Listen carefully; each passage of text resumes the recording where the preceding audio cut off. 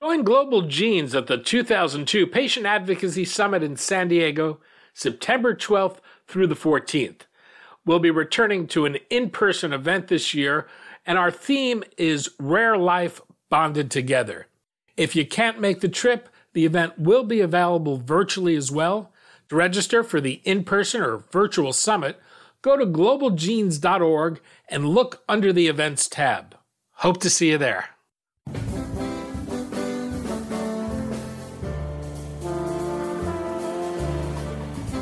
I'm Daniel Levine, and this is Rarecast.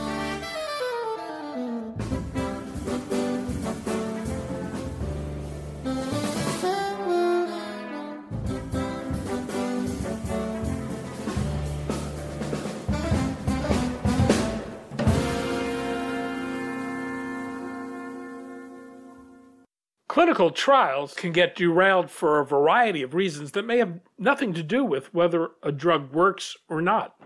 Lokavant has developed an artificial intelligence platform that tracks disparate sources of clinical trial data in real time, and through its predictive abilities, alerts companies to potential problems as they begin to emerge.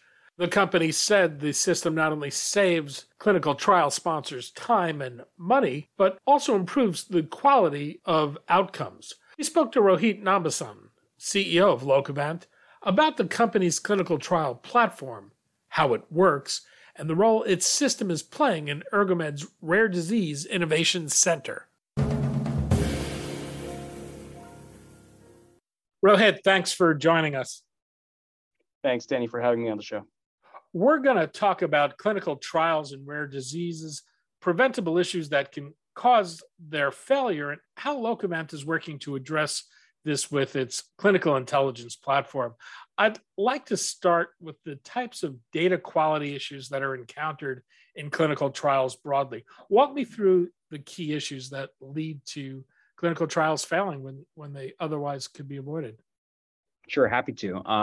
I think just before I jump directly to answer your question, I should mention that we're seeing in the last 12, 15 years, just more trials and more complexities in trials, even by the amount of endpoints as well as the amount, the complexity around the eligibility criteria. We see more vendors being leveraged to address these issues. And so there's more point solutions and more discrete outsource vendors to manage. And frankly, we also are seeing higher clinical operator burnout right now. So there's these more complex studies, the more of these studies and more vendors are being managed by less operators, less staff, and frankly, less experienced staff. I think you compound that with rare disease, where you also have often slightly less experienced investigators, just by virtue of the fact that you're looking for very, very niche patient populations, and they may not be distributed at very established academic medical centers all the time. So I think that when you think about the amount of different types of data that are being leveraged by these more complex trials, you can see that there could be a lot of issues in just ingesting and mapping that data in a manner that allows you to assess them on a reliable basis in flight, to understand where there could be non-compliance in a study as per how the protocol is specifying that the study should be administered. And frankly, that's compounded by the fact that you also have slightly less experienced investigators or less experienced clinical trialists that are addressing these studies. So we see a wide variety of different types of data quality issues, from major and minor protocol deviations to monitoring visits out of spec, delays in site startup that can compound on the data quality issues, high amounts of screening or discontinuation that may be true, but also just maybe a mapping issue or maybe an actual underlying data recording issue. So frankly, there's just a large spectrum of different types of quality issues we encounter on a day-to-day basis in a trial. And as those compound and as those aggregate over time, it gets very, very challenging to address them if you're not seeing them happening or seeing them manifest in real time. You've alluded to the fact that we are generating more and more data. We've gotten very good at generating data. I'm wondering, to what extent does things like the growing volume of data affect data quality and data management? Sure, it's a good question. I'd say it's going to sound a little bit like a broken record here to say that there's more data, there's more rules, there's more procedures, less experienced investigators. But that means that they need to be checked more often to make sure that the trial is conducted in accordance with the protocol. I think monitoring monitoring helps, but we've seen a lot of articles that have come out recently saying that 100% SDV doesn't really significantly address all the most critical quality issues, although it may be actually comforting to those who are used to that process. So I think that there's a couple issues here. First, on the data management side, because we're in a highly risky area of the market where you need to validate any one of the source systems and any one of the software we're going to use for use in a clinical trial, it's a lot more difficult to address data management because there's just more vendors, there's more siloing of data from multiple vendors, which can lead to missing or incorrectly mapped data when aggregated for analysis. On top of that, you can also see that data quality issues can be real or actually be created by the data management inconsistencies. So you could actually see data coming in and say, okay, there's an actual issue here. Was that actually an issue that was a non-compliant event at the time of capturing the data? Or was it mapped incorrectly to the wrong attribute? And so I'm seeing an issue associated with operator error in terms of how the mapping was managed and therefore what I'm seeing right now when I'm assessing the data for non-compliance. I just think also to compound that all, the amount of novel sources that we're seeing across multiple different studies, rare and otherwise, we're just seeing so much volume. And I think you stated it, Danny, that there's just a lot more data coming in, but I don't think that it captures it as precisely enough. There's just so many different types of new data coming in as well that maybe have not been anticipated or been seen by clinical operators. And so just the level of complexity in being able to say, does this data source, is this how it should be coming in? What should I map that to in my overall assessment of quality? It's just much more complicated to manage these days. Listeners of this podcast will be familiar with some of the challenges that rare disease clinical trials face, but what makes rare disease trials more challenging, and how does that exacerbate the issues you've discussed? Yeah. Well, rare disease drug development is the fastest growing segment in therapeutics development. I think today it accounts for 1/3 of drugs in development. And I'd say some of the particular factors oriented to rare disease that make it even more challenging, they're just very hard to plan and execute. If you think about the scarcity of relevant data, because oftentimes when you're planning your study, you're looking at comps, you're looking at similar therapeutic areas or similar indications. And by virtue of the definition of rare, there's just not going to be a lot of that out there to be able to plan your study effectively. On top of being able to plan your study, and it's challenging to plan your study given the lack of comp data out there, comparative data, I mentioned this before, there's just generally more inexperienced investigators. So you need to work with folks that are just not as comfortable or not as used to administering clinical trials. And then finally, there's limited participant populations. So each participant in a trial is that much more significant. You don't want to see a number of discontinuation events. You don't want to see screen failure rates that are higher than average, because that might be indicative of an issue with training, that might be indicative of an issue with screening challenges at a particular site or set of sites. And so if you want to maintain those participants in the study, if you want to ensure that you're actually capturing as much participant volume and engagement as possible, you need to basically address all those factors oriented to the data coming in and understanding what that means and how the conduct of the studies is being administered. Lokavant has developed what it calls a clinical intelligence platform. What is your platform doing? How does it work? I think the simplest way to state this is our mission is really to make clinical trials smarter. And what that really means is, we leverage this data. We basically create these intelligent hypotheses on whether a therapeutic is safe and efficacious for a particular patient population. And then we collect a lot of data. And then close to the end of the study, we start looking at that data and understanding, is this actually proving that this is a safe and efficacious treatment? That assumes that the data is actually clean, that assumes that the data is structured well, and the data is collected in a compliant manner. Many of those assumptions may not be true, especially as the trial complexity continues to increase. So what we have been able to do with Lokavant's platform is we've created a capability for us to connect, ingest, and map to any clinical trial data source system. Those could be traditional source systems like the EDC, CTMS, IXRT, etc. But they can also be lakes, warehouses, CSVs, Smartsheets. There's a wide technological maturity in the clinical research space right now. So we need to connect with that data. We got to ingest it and map it in a very reliable fashion and automate that process thereafter after we put the mapping in place. So what that allows us to do is real-time ingestion of updated data on a daily basis. Actually, right now, we can do it up to 6 times a day. When we bring that data in, we normalize that in a manner, in a unified manner using our unified data model known as Lokavant's canonical data model. And then we ping that to understand what is going on in the study in real time. When we have that data in, we can just do descriptive analysis. We can say, okay, what has happened in the last few hours? What has happened in the last day? Where are there non-compliant events? Where is their enrollment slowing? Where are there challenges with particular startup issues on sites in particular regions?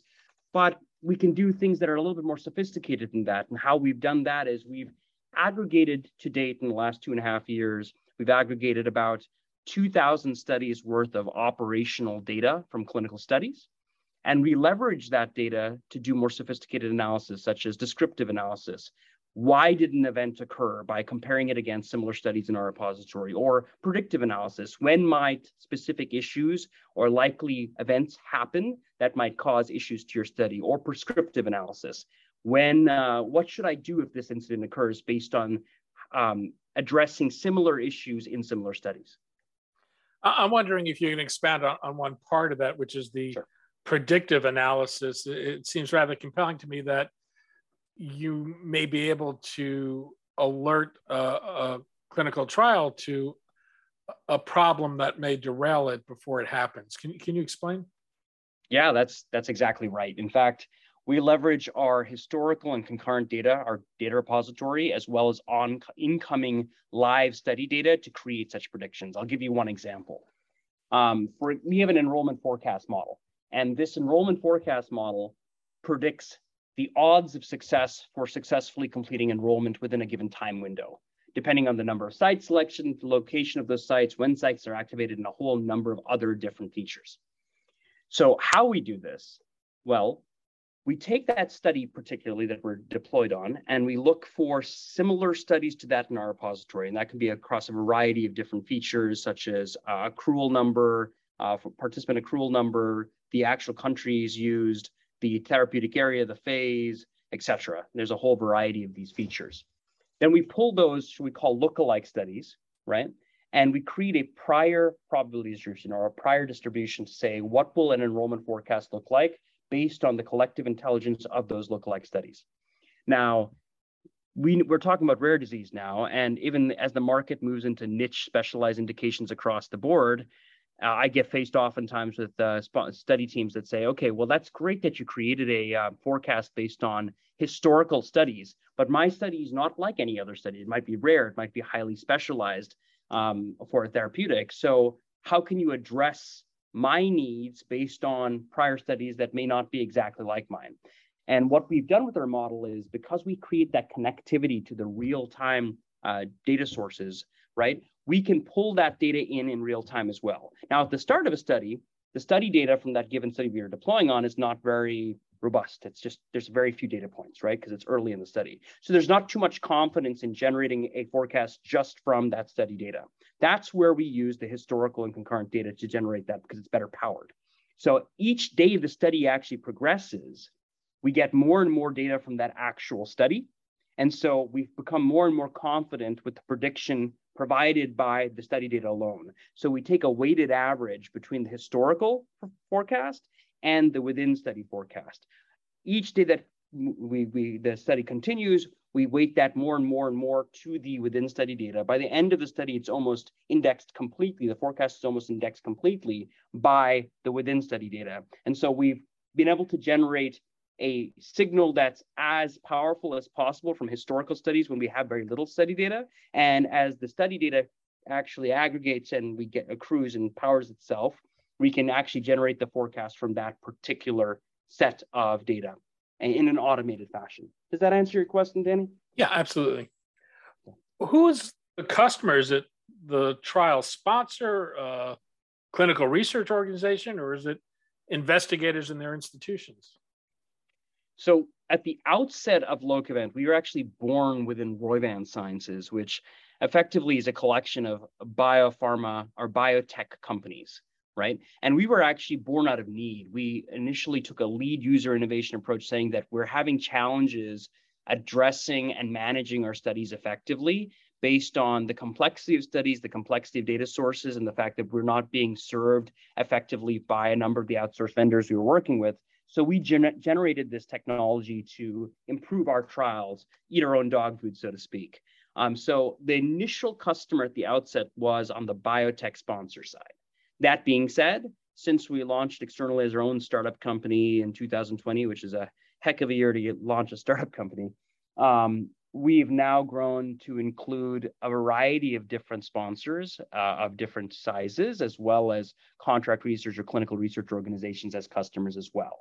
Now, what we've been able to note by creating this intelligence platform is there's a wide variety of applications that we can enable to sites and investigators and eventually participants as well. And where that stems from is that if we are providing a view to a CRO or a view to a sponsor in terms of where sites are non-compliant and where sites are deficient, for example, shouldn't the site have that information? Shouldn't they be armed with that as well? And because our platform has very forward rules-based permissioning, we can enable certain components, certain views, and certain data to be accessed by those sites so that all these different stakeholders that make critical decisions that will affect the quality of the study receive up-to-date information that's specific to them and what they can do to improve the outcomes of the study. And what's the business model? Are you selling a product, a subscription? Is the software as a service? Sure, it's a subscription model. So we have a platform that we license, and then there are particular applications that we offer on top of that platform, such as risk monitoring or such as our milestone tracking operational analytics cockpit, or we have medical monitoring offerings. So we have a variety of offerings that we put on top, and they're licensed separately. The one thing that we've noted with our platform as well is we built it in such a way that's highly configurable. So I talked about the data integration. We can ingest, map any data source in a clinical study. And so that's one piece of configurability. We also can spin up any type of metric or analysis.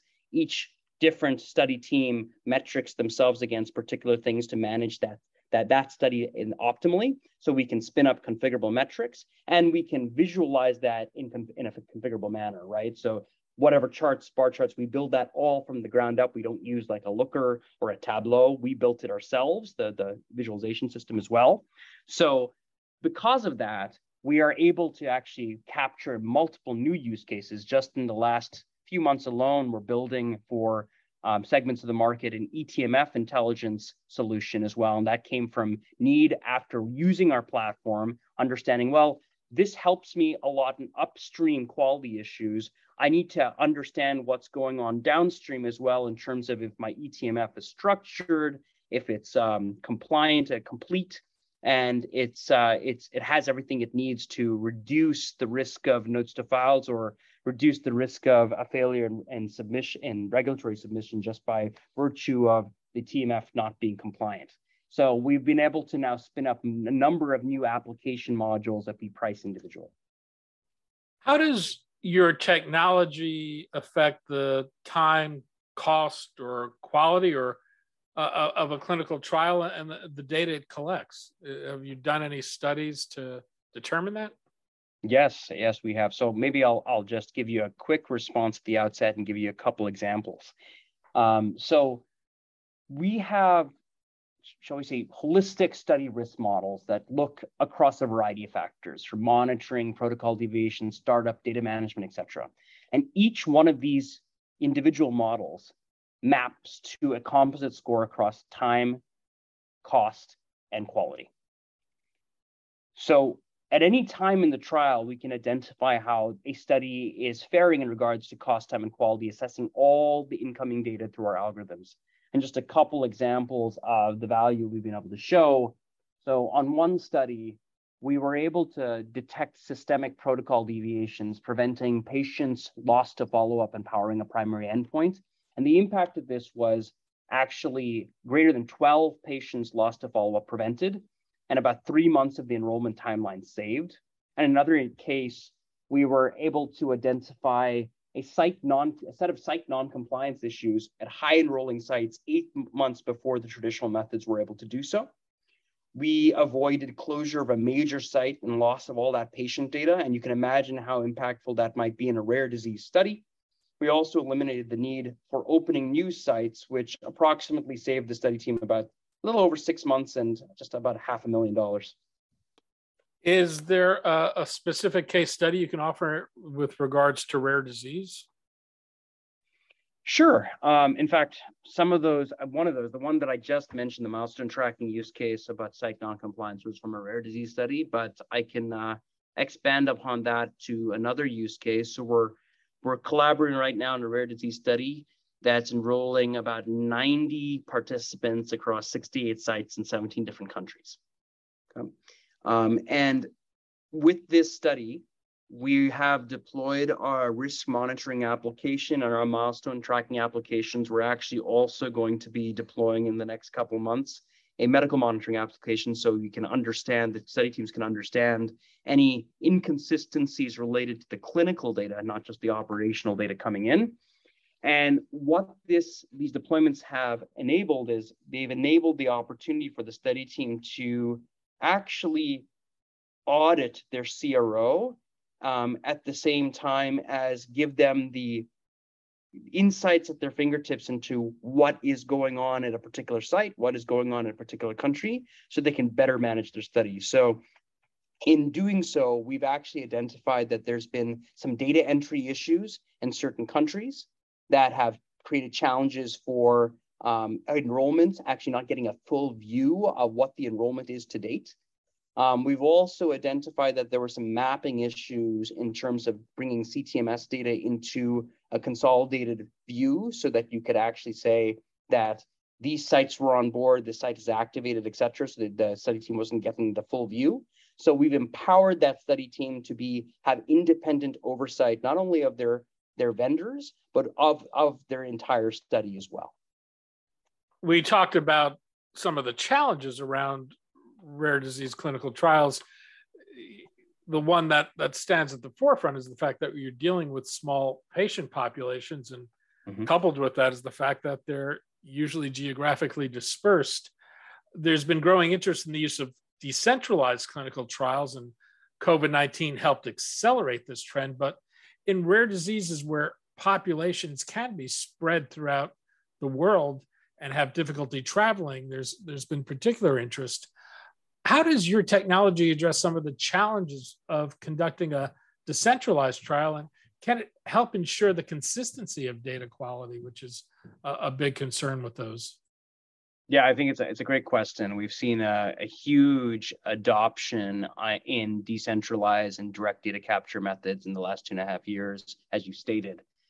One thing that we've been able to hook into here is the fact that more than the majority, in fact, I'd say more than 95% of decentralized studies are actually hybrid studies. In fact, they have site-based data capture components, and they also have decentralized data capture components.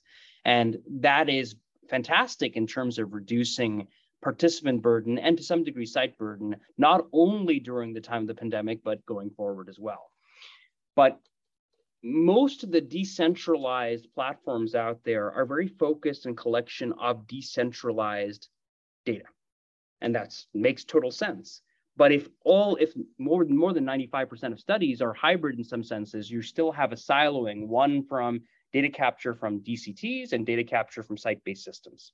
So that presents a conundrum to clinical operators and folks that are managing studies that are looking at metrics and understanding non-compliance between the DCT and the site-based data components. Because Lokavant is agnostic to source, DCT is treated like just another source that gets brought in just like site-based data capture. So we can actually connect and let's say unify this less, but albeit slightly fragmented ecosystem.